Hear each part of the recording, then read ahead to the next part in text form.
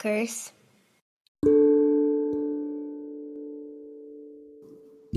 Welcome to Hoosier Illusion, hosted by me, Neil Tafflinger, and Ryan J. Downey, two grown-up hardcore punks, longtime journalists, and longtime friends born and bred in Indianapolis, Indiana. After growing apart, we're reuniting to talk about who we were, who we are, and where we're going. Follow along as we navigate the rugged terrain of our mental landscapes, littered with pop culture, subculture, and the odd reference to Johnny Ringo, James Dean, Axl Rose, and other notable Hoosiers. He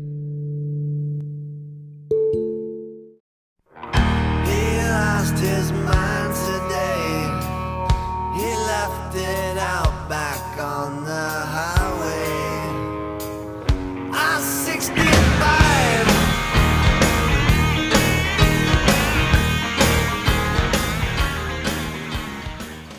I'm excited because now we are in the EP stage, the 7-inch, we just paid $500 to record a 7-inch phase of Hoosier Illusion's young lifespan. Indeed. Which means now some people who've been hip to us from the beginning can start not liking us because they like the first season better. Yeah, and I'm looking forward to a few seasons from now when we sell out, whether that's artistically, commercially, or some combination. Or as Jason Newsted once put it, every night, everywhere we play. Exactly. Every seat in the house. I'm looking forward to, in a season or two, you deciding that this just isn't working anymore and replacing me, and then me coming back for a reunion, and then people can debate about whether or not the original lineup was the best. Oh, and you know what? Pre-planning that is pretty spectacular. Although with selling out, I'm reminded of a meme that I posted on Instagram a while back that says 90s band. We got picked up by a major label. 90s fans. Fuck you, sellout. 10s band. This cover of a song from Moana is sponsored by Flamin' Hot Werther's Originals. 10s fans. Honestly iconic. We stand sponsored Kings. Let's get this to 10 million views. I almost feel like I'm making money. The last line is my favorite. Yeah, it's a different world. It is a different world, and it's weird feeling like I helped make it this way. Yeah, oh gosh, on many levels about many things. Yeah. Yep. We got a vegan running for president, yo. And he's maybe the least obnoxious vegan in America. All about context. What are we doing here in season 2 besides being obviously slightly more polished and focused than in our early rumblings when we were defined by our lo-fi tinniness and throbbing bass and angry, aggressive yelpings. Yeah, I think that the demo era was more raw. Everything's going to be more refined, still primitive in a way. I would say it's truly going to be sophomoric. It's going to be us thinking that it's way more sophisticated than it actually is. Well, you know what they say. You have your whole career to do your first season and 6 months to do the follow-up. So, yeah. Yes. Will this be our recovering the satellites? I believe it will. I believe it will. And the sophomore slump defying. Yes, and we are talking about the Counting Crows. Suck it. Yeah, I stand Counting Crows. Yeah, we stand. Shitty dreadlock kings. Purple camo kings. Originator of the pineapple dreadlock comb over. Very, very creative comb over. It's so. This is proof that we contain multitudes, because if you explained Counting Crows to me, even as a multifaceted middle-aged dude, I would lull my way out the room and not give any credence to it. Yet, yeah, it would they're sound one like of the my worst top 5 thing all-time bands. It would sound like one of the worst things ever when described.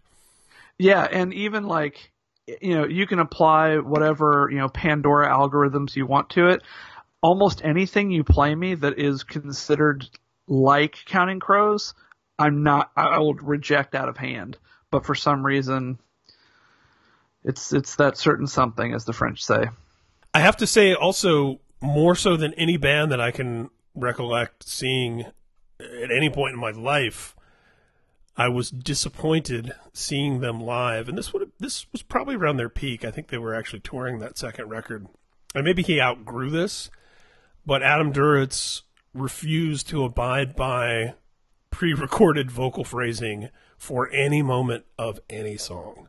Yeah, and he pretty much has not outgrown that. It's like it's in the Jam DNA of dudes like that. And the thing is part of the live experience, I don't want a picture-perfect exact replication of the studio recording.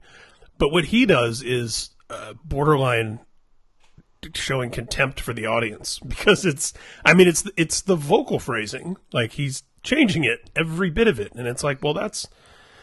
Not only is this like a different interpretation, but it's bad karaoke. It's a different song, yeah. And also, your band is playing the backing track as we recognize it. You're just freestyling and scatting away. Yeah, and it's almost more. You're like, just change the lyrics then too. Like, you're just refusing to let me enjoy this. And anytime I notice a band doing something similar in my mind, I think, oh, they're Counting Crowsing it. It's Crowsing time. We'll revisit Counting Crows later this season. Yes. But tonight, stay tuned. Stay tuned. Tonight, I wanted to talk. Actually, I wanted to interview you, and I wanted to talk about your affinity for this time of year. Yeah. You're not alone in loving Halloween, but it's something that, like many things we've talked about, you were way into Halloween before it was cool. So I wanted to talk a little bit with you about Misfits, being a Dan fan, how you got into horror and all of that associated stuff, and also what that kind of fandom means for us, because we're basically antithetically opposed to the reality of it, but we love the fantasy of it. Yes. So indeed. Well, I think those are all fascinating areas to explore. And, I was reminded, my friend Jen, who's known me even a little bit longer than you have, I referred to Halloween as my holiday the other day. And I hadn't really felt that or been conscious of that ownership of it in a long time, because it is, everyone's favorite holiday now, it seems like. And yeah, it's one of those things. Being an early aficionado, you feel somewhat rewarded and vindicated, but also a little, it'll be like our season 2 listeners who won't think it's as good as season 1. It's that same sort of feeling of like, yeah, this used to be mine, and now it's everyone's. And obviously trying to lay claim over an entire holiday like that is much more ridiculous than doing that with, like, the Integrity demo or something.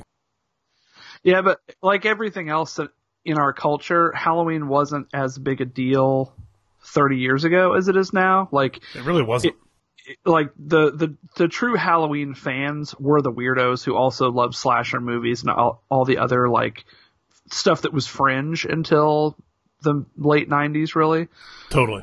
So yeah, well, I would say the first place to start with me is my birthday.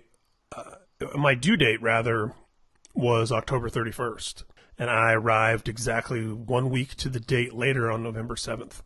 So somewhere in there, for our astrologically inclined listeners, there's got to be something to that, of being born. Maybe you passed through the veil.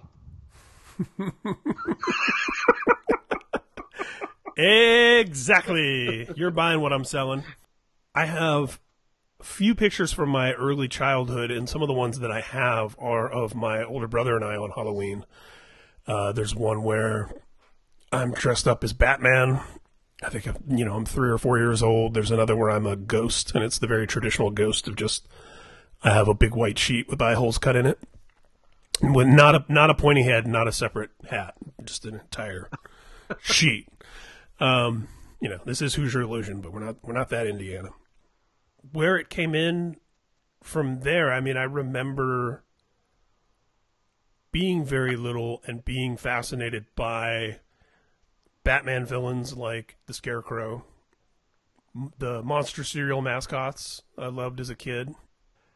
And really, there are a couple of things that sort of converged that I think flicked that switch for me.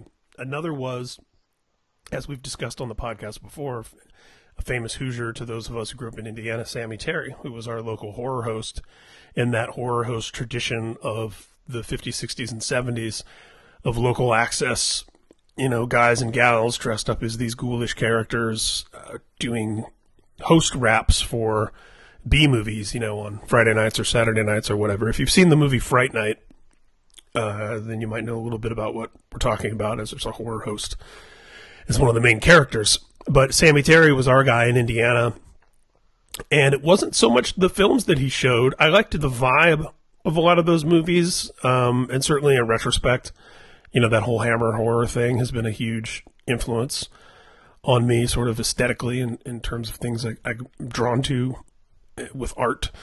But it was really the persona and character of Sammy Terry himself.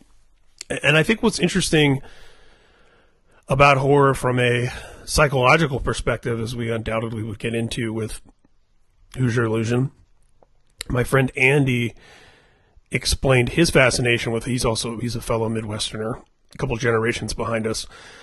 He explained his horror fascination as he was deathly afraid of all things dark and gory and murderous and supernatural and scary when he was very little, and diving into that stuff and embracing it gave him some sort of sense of power over it.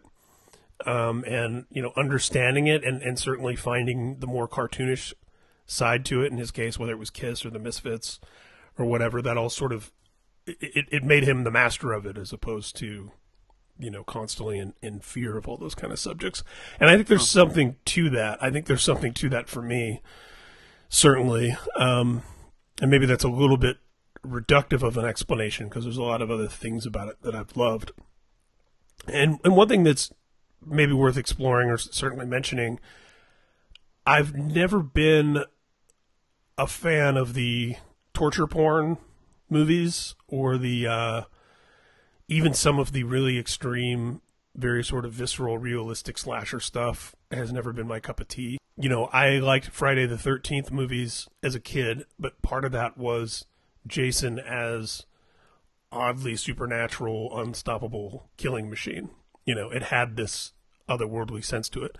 But I was always a Freddy Krueger guy, and I still am. And that was, my favorite horror film ever was the first Elm Street, which I saw when it was released, and I was much too young to have seen it. I should say another really early formative horror experience was my older brother and one of our cousins. We used to spend the night over at that aunt and uncle's house quite a bit when I was little and my mom was sick. And they would take us to the local video store and let each of us pick out a video.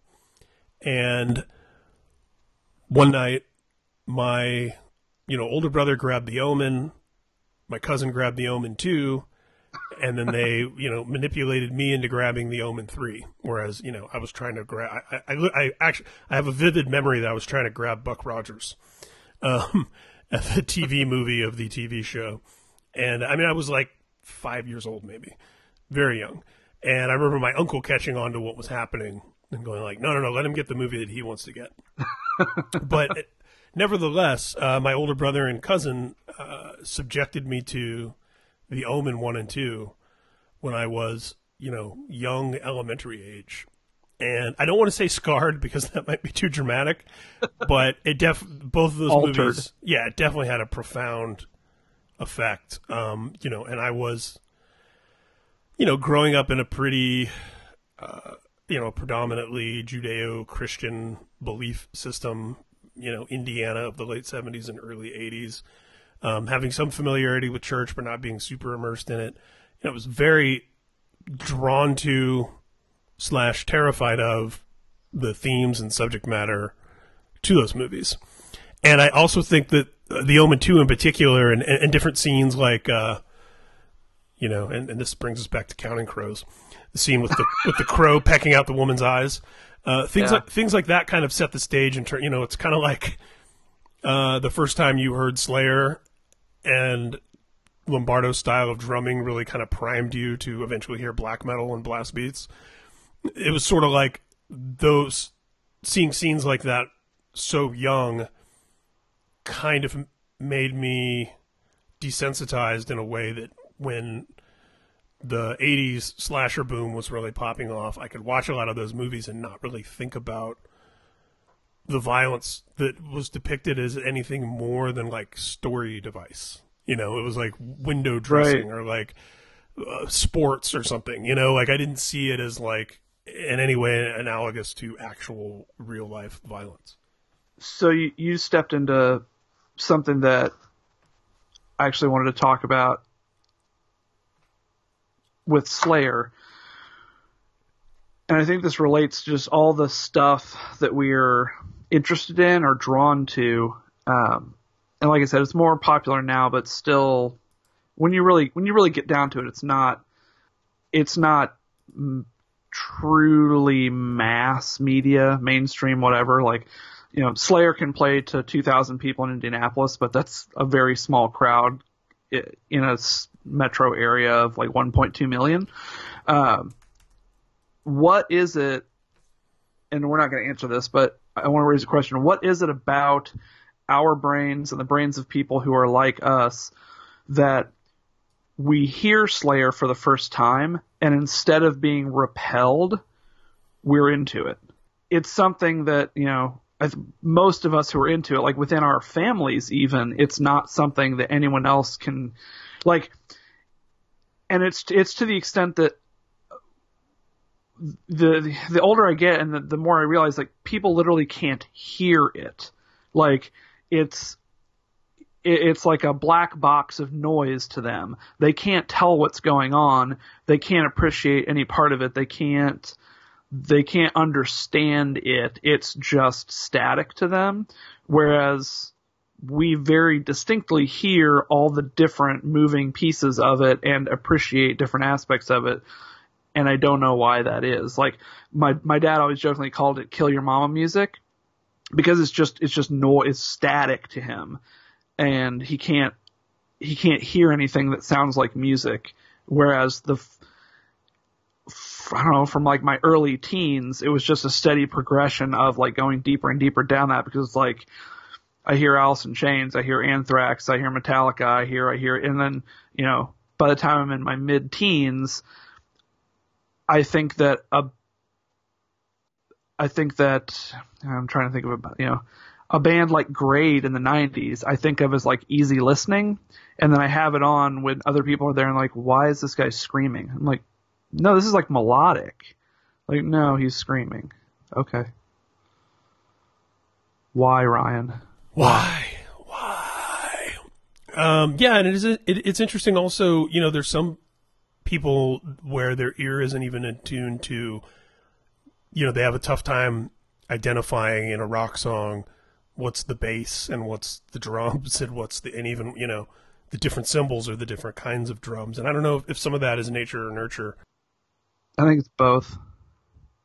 There's got to be some auditory thing happening in different brains, because, yeah, like it blows my mind when I'll like point something out and be like, "What are you talking about?" I'm like, I'll like try to describe a certain guitar line or like a flourish or an overdub or something, and they're like, I don't know what you're talking about. It's like, okay, like, yeah. They hear the whole, they see the whole, they can't pull it apart in their heads.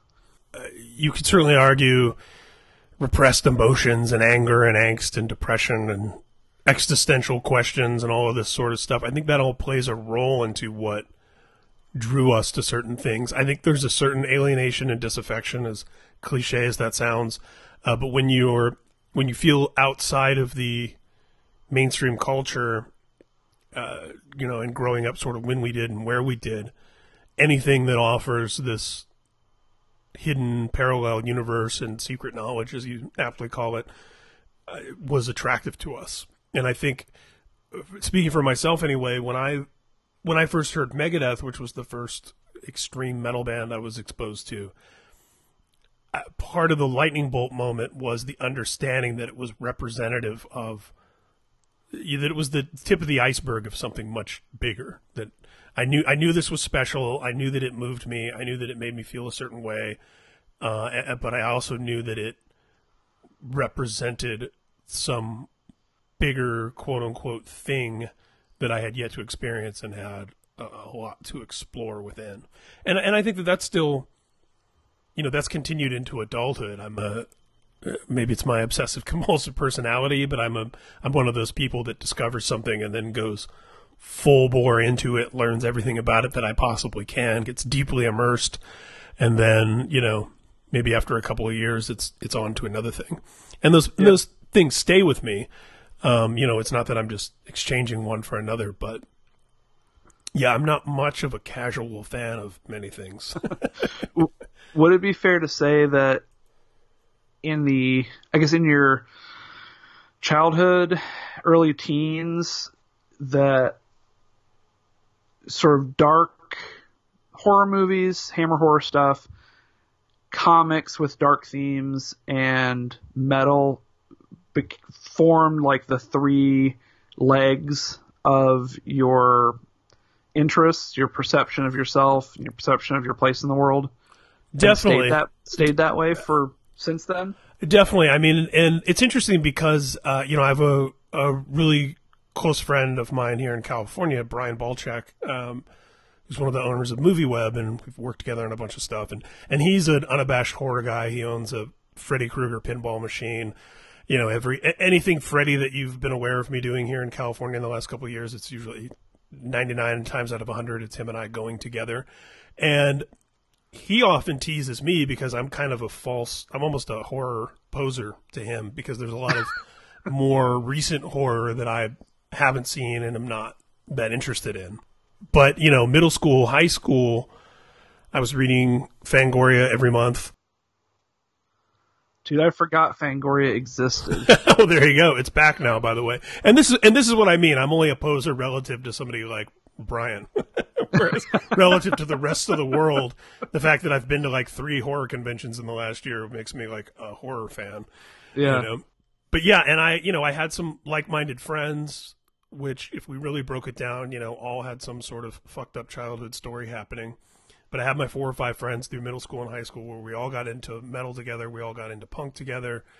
Most of us got into hardcore eventually together, and we were all into horror films. And we had the one friend whose dad would rent rated R movies for us. So we would slumber party at his house in 6th and 7th grade and, watch every imaginable horror film at the video store and just, literally renting as many as they would let you rent in one sitting and having a party with pizza and soda and endless horror films. With both horror and movies and science fiction and music, I had that journalist bug in so much as I wanted to investigate and dig around. And of course, there was no internet, there was no Wikipedia. So, I have a vivid memory of telling my best friend at the time when I was a kid, Gian Bentley of Broad Ripple fame, telling Gian that there was a Nightmare on Elm Street sequel in production and that it was called A Nightmare on Elm Street 2: Freddy's Revenge, and getting into an argument, 5th or 6th grade, because he just flat out didn't believe me. He was like, it's not called Freddy's Revenge. Like, it sounded like a title that someone would make up. And at the time, even, this was early enough that he was like, his name's Fred Krueger. He's not Freddy. And I had this sort of secret knowledge because I devoured magazines relentlessly. And that lasted into, early to mid-20s. I used to still just go and sit at an awesome Sunday afternoon to me was going to a bookstore and grabbing a bunch of magazines off the rack and sitting down and reading everything. Fast forward a couple years later, having a similar conversation walking home from Karma Records with my friend Dave Rogers, having just purchased Slayer South of Heaven on Street Date, and telling him during our 45-minute walk back to his apartment, yeah, the first song on here is going to be really slow. And he's just like, no way. There are no slow Slayer songs. And I was like, no, Kerry King was saying that, like, you know, Rain in Blood was the pinnacle of speed metal, and everyone just is going to expect it to get faster and faster, and they want to throw everyone for a loop and open the new record with a slow song. And I only knew this shit because I read about it. But I didn't know anyone else who was reading about it, so it made me this, like, weird oracle in those moments, and oftentimes encountering disbelief. If only they knew, they just had to go sit in a Kroger and read Metal Hammer. Exactly. Yeah, the Kerrang imports that were like $9 an issue, so I would just read them as long as they would let me get away with not buying it. And in a weird, like, A4 size or whatever the hell they print on in the UK. Totally. So that goes back to the horror thing. But yeah, to answer your question, certainly all that stuff were the kind of primary, comic books, horror, and yeah, as I got into metal, and I would say metal, punk, and hardcore even pretty consistently, I was always drawn to that darker, more sort of theatrical stuff. I loved King Diamond, and I think that was a convergence of horror and that sort of thing. And also, full disclosure, as a young teenager, still had that sort of superstitious fear of something like King Diamond. Like, my friends and I would stay up watching Headbangers Ball, waiting for the couple of thrash videos, and I would be excited when a King Diamond video would come on, but also still sort of weirdly scared. But at that age where you don't want to admit that you're scared, but it was still sort of scary, because there was just something, otherworldly and devilish about something like Merciful Fate that you didn't quite get from, really even Slayer, because Slayer to me still seemed like California dudes that went surfing on the weekends or something and just happened to write about all this stuff. Whereas something like King Diamond, which turned out to be 100% true. Right.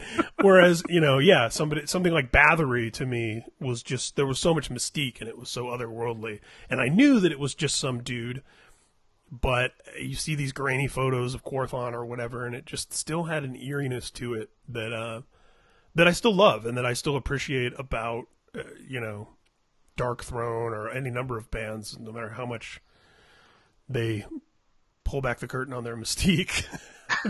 You can still look at the cover of Transylvanian Hunger and be like, this is fucking weird and spooky and awesome.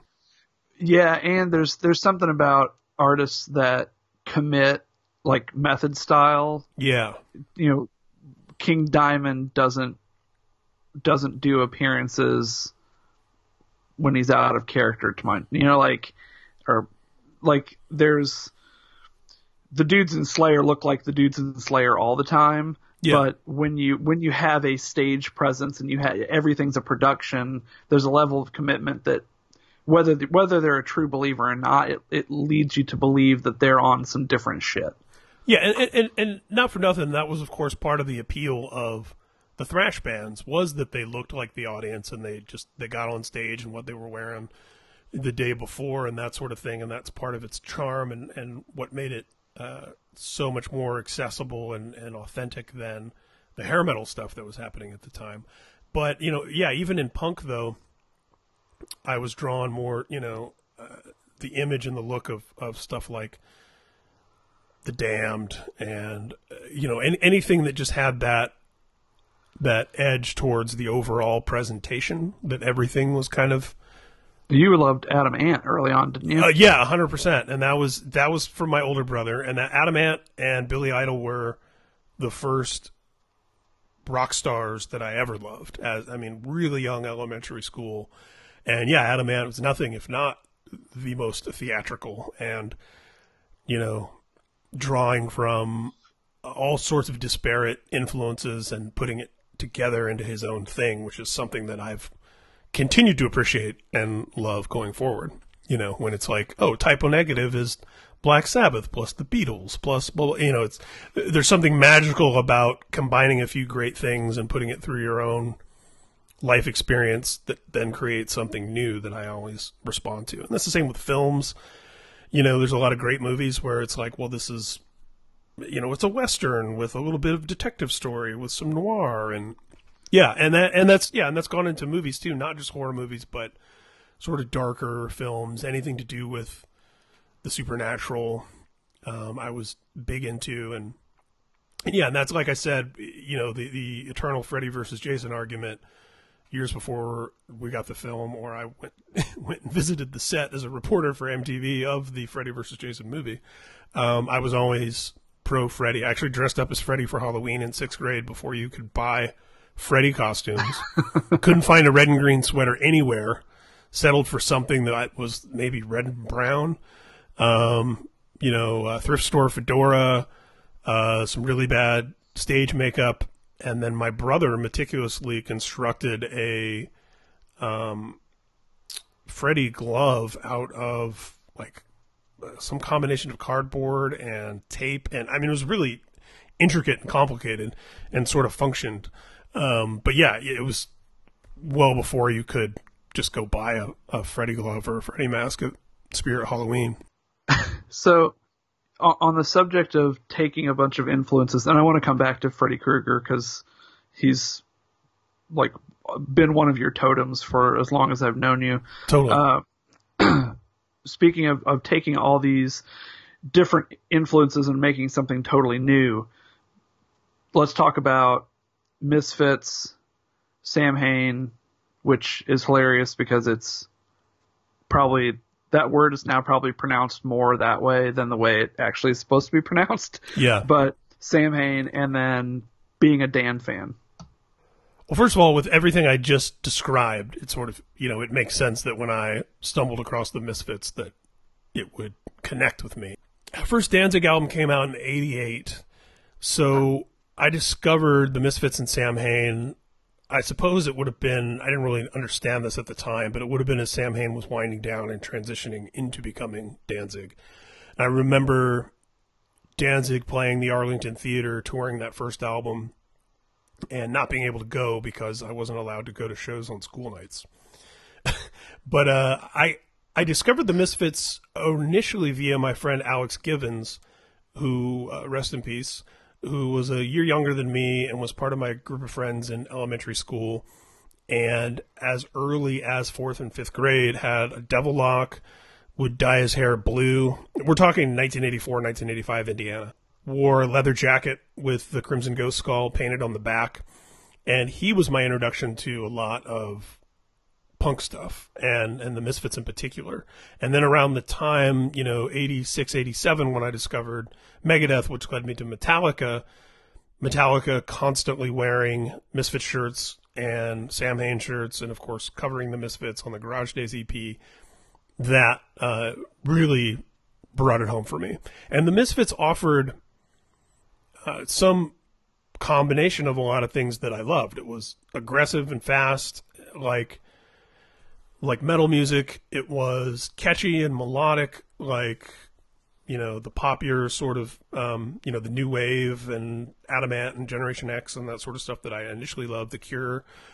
And it had all the Image stuff that I liked in a way that was kind of reappropriating a lot of, at the time, very much forgotten sort of traditional horror stuff, whether it was, their logo was from Famous Monsters of Filmland magazine, and if you didn't know what that magazine was, you would never make that connection. Or the Crimson Ghost, which was, lifted from an old movie serial, and the kind of thing that I think if you do it now, it feels a lot different, whereas at the time, you're talking about like almost these archaeological excavations that Glenn Danzig was doing of finding this stuff and cutting it up and pasting it and modifying it and repurposing it for this brand that he was building. It was all super exciting. And it was also, one of those cool things about being a Misfits and Sam Hain fan in the mid-'80s was that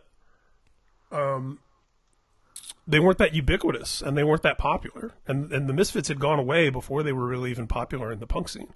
They were always a little black sheepish. They were always misunderstood. They were always too cartoony or too metal, or too whatever for a lot of the scene that they were in.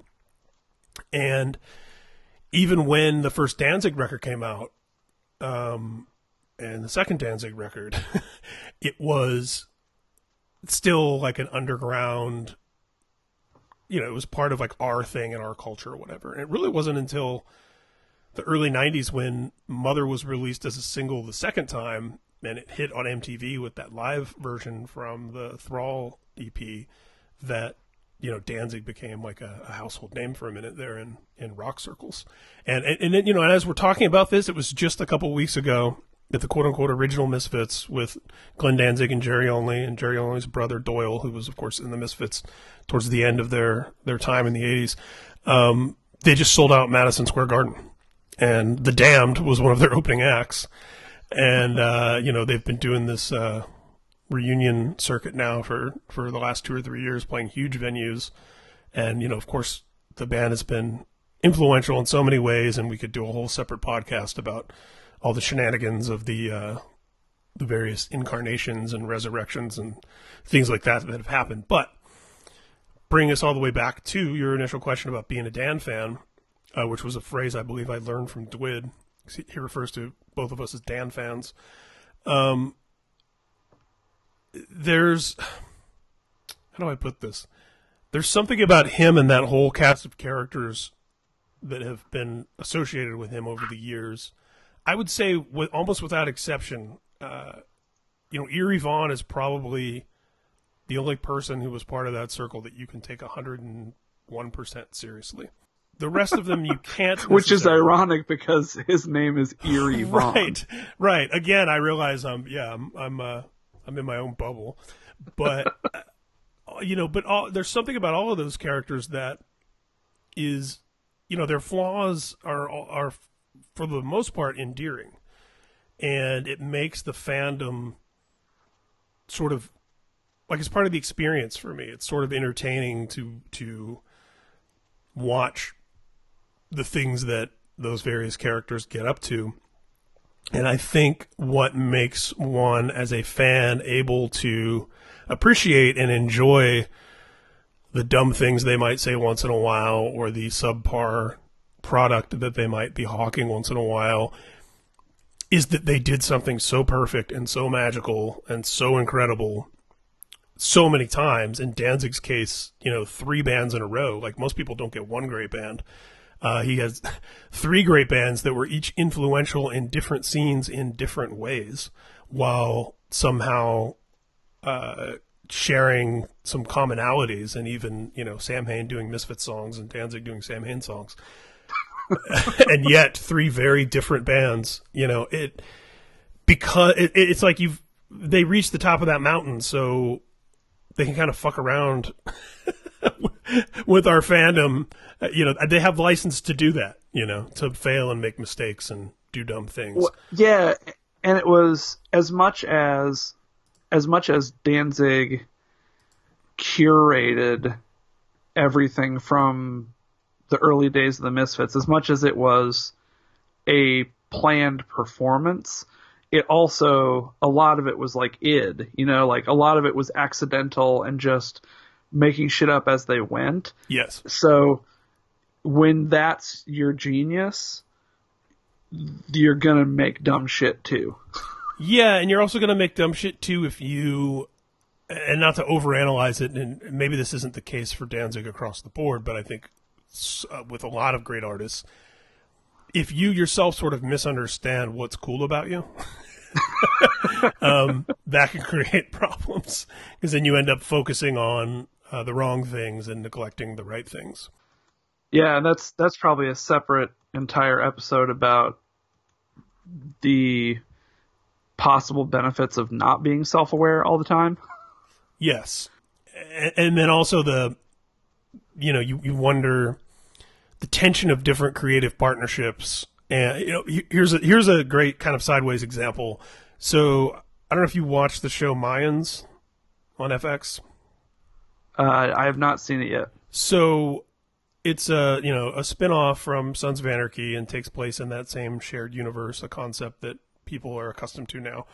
And it was, Sons of Anarchy was created by Kurt Sutter, this guy who worked on The Shield, and is, this notorious showrunner who's rough around the edges and tattooed and, married to Katie Seagal of Married with Children fame, and all around awesome, interesting character. He co-created Mayans with someone from the hardcore scene, incidentally. And the reason why I bring this up is very recently, he was just fired by FX a couple weeks ago, like super recently, just as I think the season finale of season 2 of Mayans airs next week as we're taping this. So very recent news. And, he says that he ruffled feathers and that they censored him and that he had taken a big step back this season and wasn't as involved as he had been in the first season, and that since Disney purchased Fox and that whole acquisition, that he quote unquote ruffled mouse ears over there, and all of which, especially to guys like you and I and these lone wolves that go with these creative visions into corporate culture, it all sounds believable and relatable and like things that at most points in my life I would have just read and taken at face value and been like, yeah, fuck the man, and they're fucking with Kurt. But as a more sort of well-rounded adult, I suppose, prior to being aware of any of this and prior to him being fired, I had noticed a marked improvement in quality of Mayan season 2 versus season 1.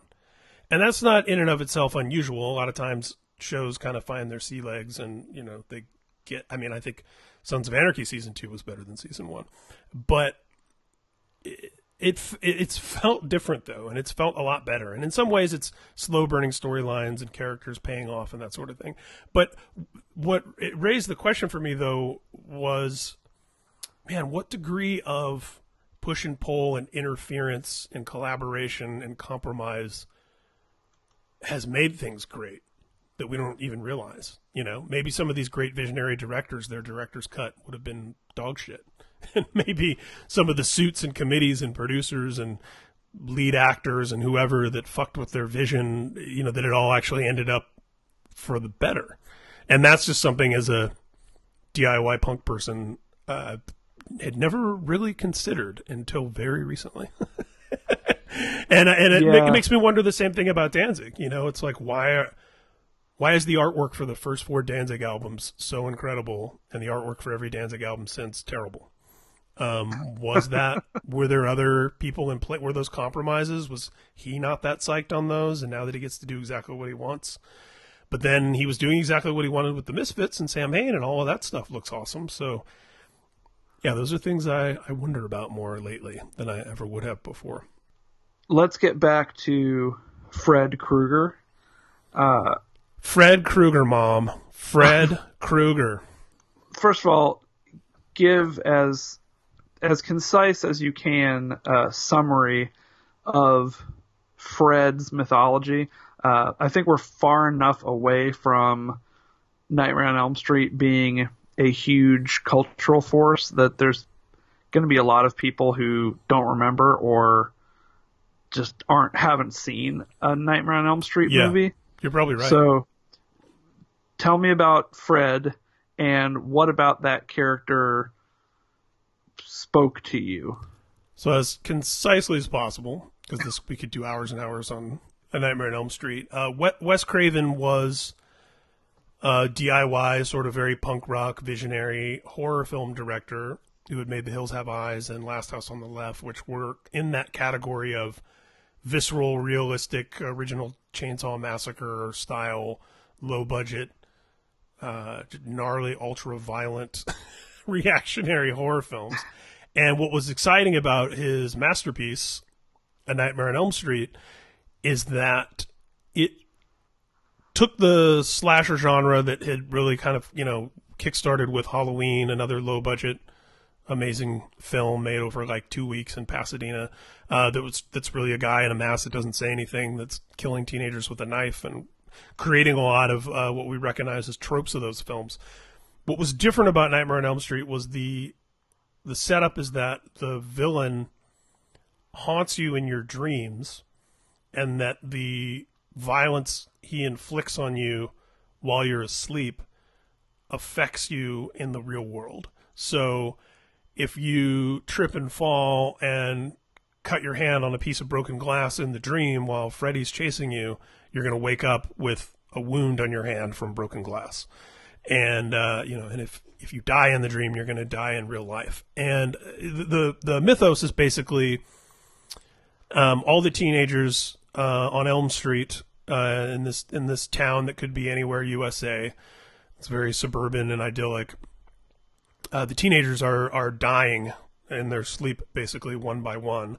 And what's revealed as you get through the first movie is that years before, there was a child murderer in the neighborhood who killed a lot of the young children of Elm Street and went through a big public trial and was ultimately released on a technicality. So the parents of Elm Street banded together and, found this guy, Fred Krueger, in the boiler room where he was hiding out and had taken a lot of his victims, and set the place on fire with him inside.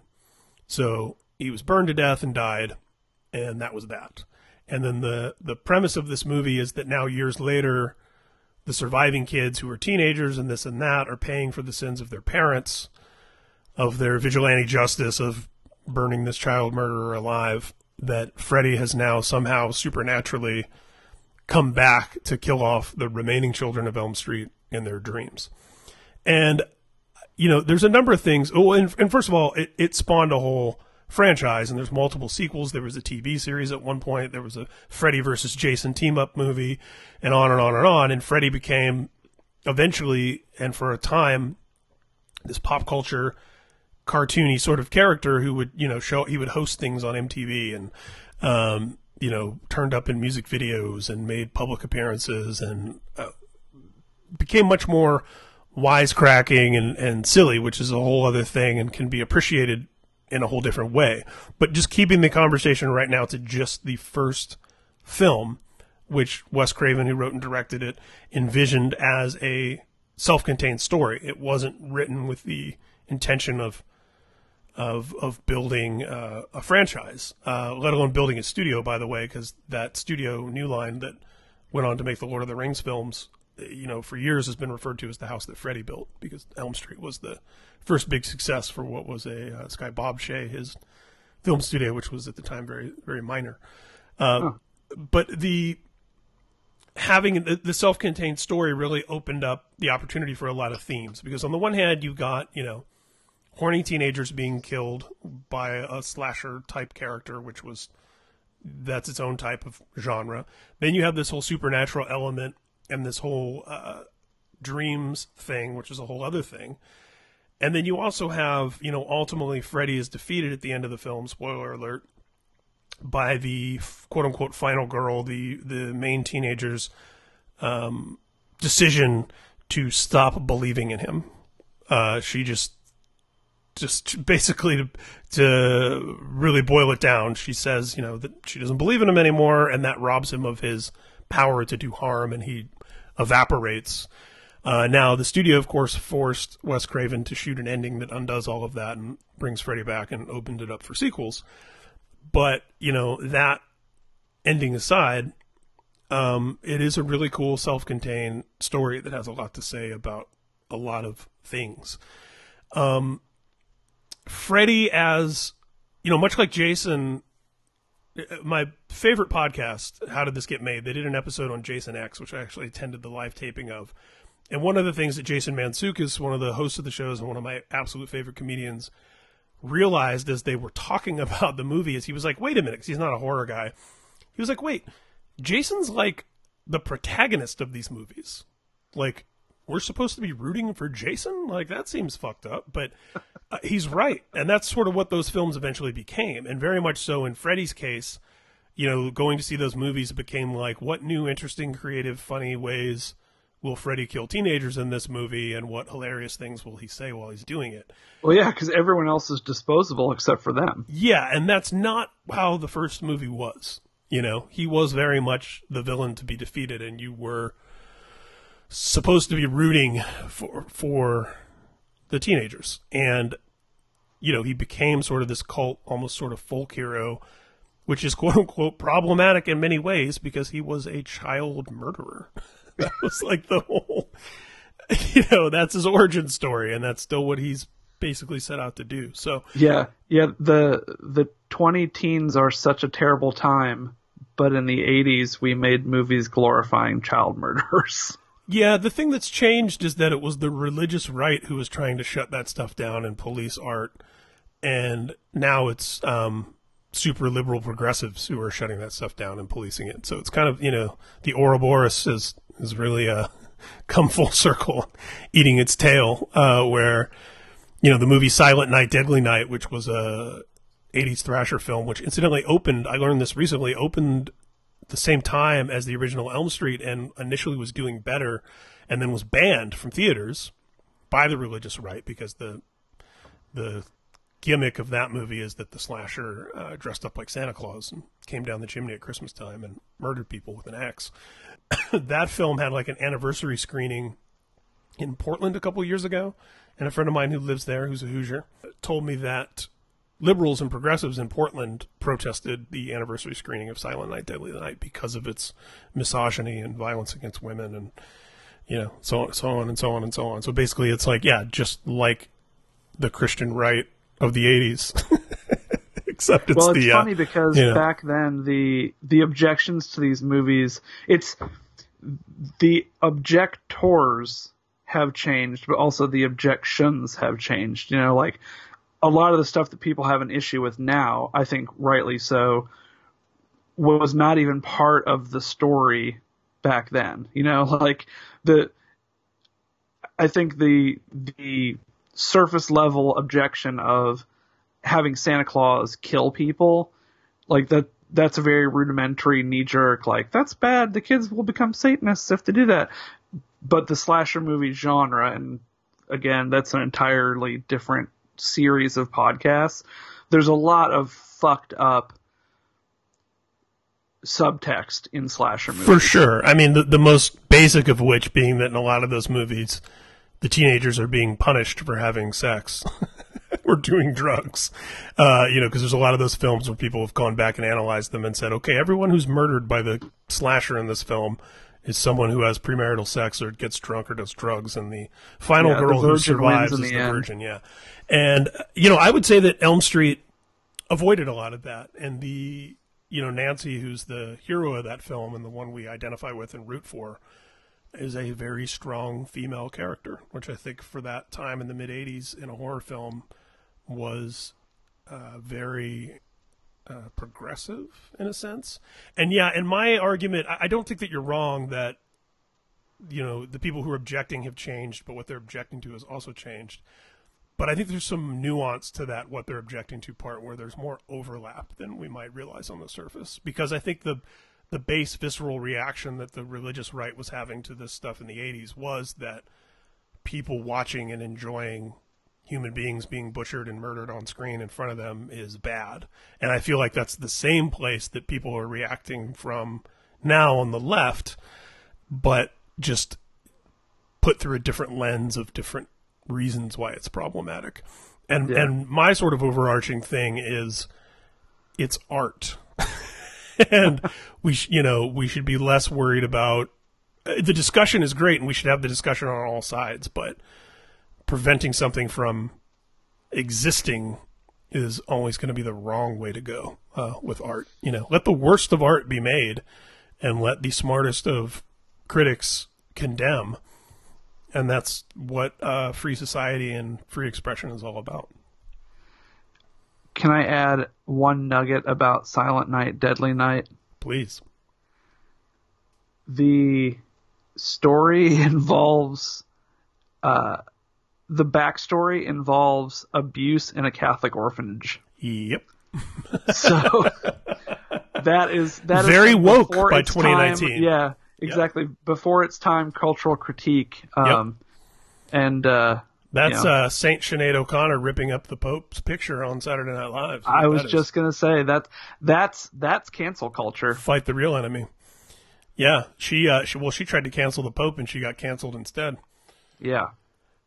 My fascination with Nightmare on Elm Street, aside from it just being a very well, from a narrative perspective and storytelling, it being very well put together and it having some really cool performances, and it's also the breakthrough debut of a young teenage actor named Johnny Depp, which is more of a footnote at this. And I think he's canceled and problematic anyway. But I think my main attraction to it is this mystery of dreams and the lack of consensus or conclusions about what dreams are, why we have them, what they mean, and various interpretations from the most esoteric of, it's your astral projection, traveling other dimensions, to it's just your mind keeping itself busy, solving your day's problems in some subconscious way while you're resting, and everything in between. It made it really ripe fodder and a great landscape for a horror film because there's so much mystery to it. I was also into movies like Flatliners and stuff like that dealt with life after death, and certainly Jacob's Ladder was really fascinating to me, and this stuff that has to do with kind of your self-contained point of view of reality and how you interpret it and all that sort of thing. It made it, as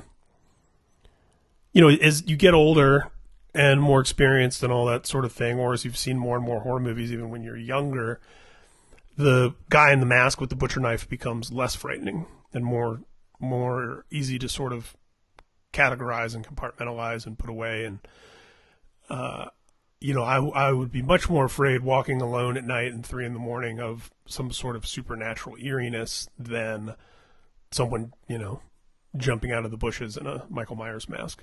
And, there's a part of that too, is that I feel like the type of evil and the type of power that evil had in something like the Omen films, in something like A Nightmare on Elm Street, and part of what made a lot of the Japanese horror stuff really cool, like The Grudge and some of that stuff, is that it's unconquerable. There's no... I think those movies work best when they have some sort of rules, but within those rules, still, it's just the challenge of defeating that evil and surviving that evil is so much greater than a slasher that you can shoot in the face or outrun or, otherwise evade in some natural, explainable, logical, human way.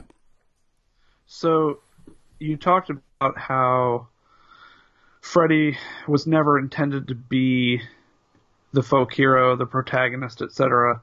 Yet he's the character that you have such an affinity for. Yeah, now, and I think that's from some of that's nostalgia, and some of that is him as because he was really more plot device than character in the first film. And when Wes Craven came back, they made the second one independently of Wes Craven, and that's a whole other can of worms, the second one. He came back for the third and left partway through the production, didn't end up directing it. They used a bunch of his story elements and part of his script, but they also rewrote a lot. But what was interesting about him coming back for the third is that he had a new idea again. It wasn't just like Freddy's back and he's killing more teenagers on Elm Street. This one was, what if, the whole Dream Warriors notion was, now we have these Elm Street kids who have survived Freddy, who are locked up in an insane asylum, and, and that gives you all sorts of roads to go down in terms of allegory and stuff like that for teenagers and depression and suicide and all sorts of stuff that it got into. But basically these kids are all being terrorized by Freddy, and they're in this asylum, and Nancy from the first film, who is now an adult doctor, comes in to counsel them, and the new idea was, what if these kids learned how to fight back against Freddy in their dreams? And it also expanded the mythology, where it went deeper into Freddy's origin and pulled in even more religious elements, and it was interesting. And again, once Wes Craven was gone, Renny Harlin comes in for the fourth one, and Renny Harlin was really the guy. There were quips in Dream Warriors, but it was really the Renny Harlin movie, Elm Street 4, that made Freddy slapstick. That's the movie, the GIF or the meme that you've probably seen out there where he's on the beach putting on sunglasses. That's from Elm Street 4. And, the Rennie Harlan story and movie and everything surrounding it is interesting and a curiosity in and of itself, and I appreciate it in a certain way. But it definitely took that franchise in the direction that's more familiar to people of Freddy as joking anti-hero. Pinball Freddy. And and part of Pinball Freddy, and part of the deal with 4 also was that they didn't really have a working shooting script. What they had was a series of ideas for elaborate dream sequences and deaths. So they literally were just like, okay, we want a person. They to were die shooting this way. Final Destination. Yeah, it was like they knew the 4 or 5 different ways they wanted Freddy to kill 4 or 5 different teenagers, and then they stitched together a movie from those set pieces. And obviously the movie really suffers for it. And then it just kind of continued down that way. I think I've seen Robert Englund, who plays Freddy Krueger, describe Freddy in those later movies as a Looney Tunes type character. And yeah, it's like, I think at one point he might even have like a giant mallet, like a Wile E. Coyote, and Yeah, there's definitely some wacky stuff that happens. I mean, there's a whole Power Glove scene where he kills someone as video game Freddy in like an 8-bit Nintendo video game. And endlessly memeable stuff. Alice Cooper shows up as his stepfather in flashbacks in Freddy's Dead. Roseanne and Tom Arnold are in Freddy's Dead. It just, there's different facets of it that are... I still find Roseanne terrifying. And Tom, for that matter, too, is also frightening. There are a lot of things that are kind of emblematic of its time period that makes me appreciate that. But yeah, I guess for me personally, there's A Nightmare on Elm Street, the perfect horror film that exists, in this like safe space of its own. It's like a shipwreck in a bottle sort of thing. Like, I can separate it from the whole rest of the thing. And then there's Freddy Krueger, the horror icon, rooting for him to dismember people in new and creative and funny ways. And, I appreciate both, I guess, and can separate both, if that answers your question in any weird way. I think the final question of what will be an unfinished episode that we probably revisit the themes of again in the future is, what is it about this stuff in general that appeals to us? Why do we keep coming back to it over and over again? Why do I say I really need to not let so much negativity into my life, and then I sit down and watch a Norwegian TV show about a serial murderer, or we watch the new slasher movie, or listen to the new thrash record, or whatever? Like, why do we keep returning to it when it's supposedly not what we want? I think part of the argument for that, in my mind, is that it's an opportunity for us to exercise, and I mean that in the exorcism way, those feelings and emotions in a safe and controlled manner. Not unlike why I enjoy kickboxing, more than getting into street fights or punching the wall. I've always sort of interpreted it that way, and that there's, for all the arguments in the 80s that heavy metal was going to lead people to darkness and suicide and murder, my argument was always that it was leading so many kids away from those things by giving them an outlet to wrestle with that subject matter and put it aside and find a home for it, and that dismissing all that stuff and ignoring it and sweeping it under the rug is actually what makes it worse, not finding a way to grapple with it in art. I think that that's a good answer. I've been struggling with intrusive thoughts for a long time, never quite realized what they were until someone told me what they were.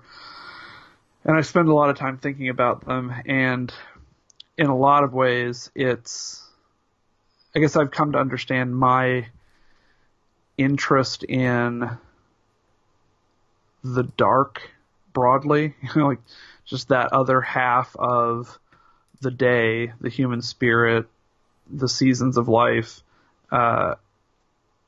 It's really about what you said in the beginning. It's facing the stuff that bothers me, that I never can quite be okay with the existence of, and just spending time with it, and so it has less power over me, so it creates less anxiety.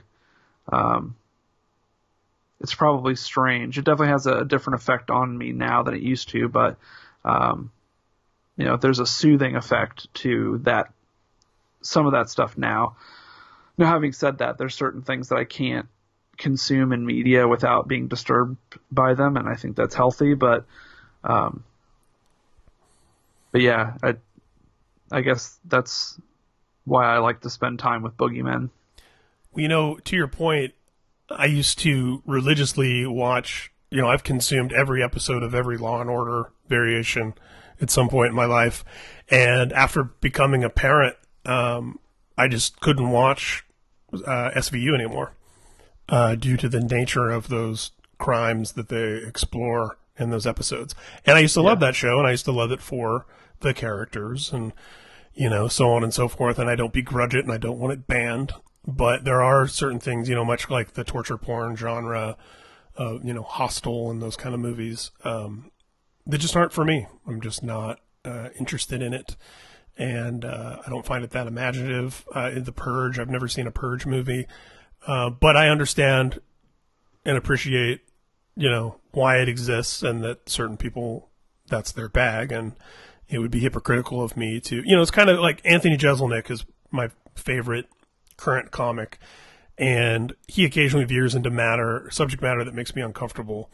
And I think, well, I can't laugh at the 9 out of 10 things that he says that would offend 9 other people and then be offended by the one thing that hits home with me.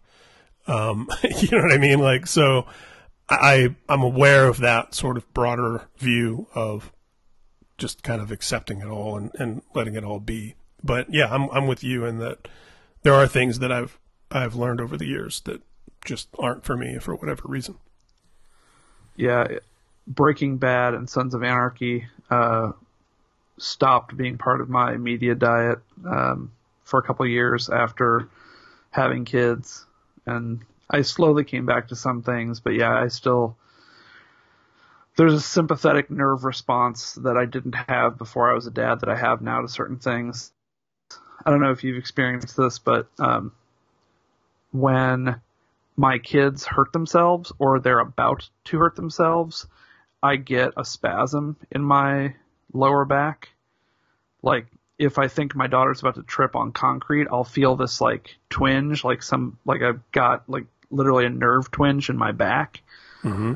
I don't know if it's an anticipation or fear or what, but I have an emotional sympathetic nerve response as well now that I never had before.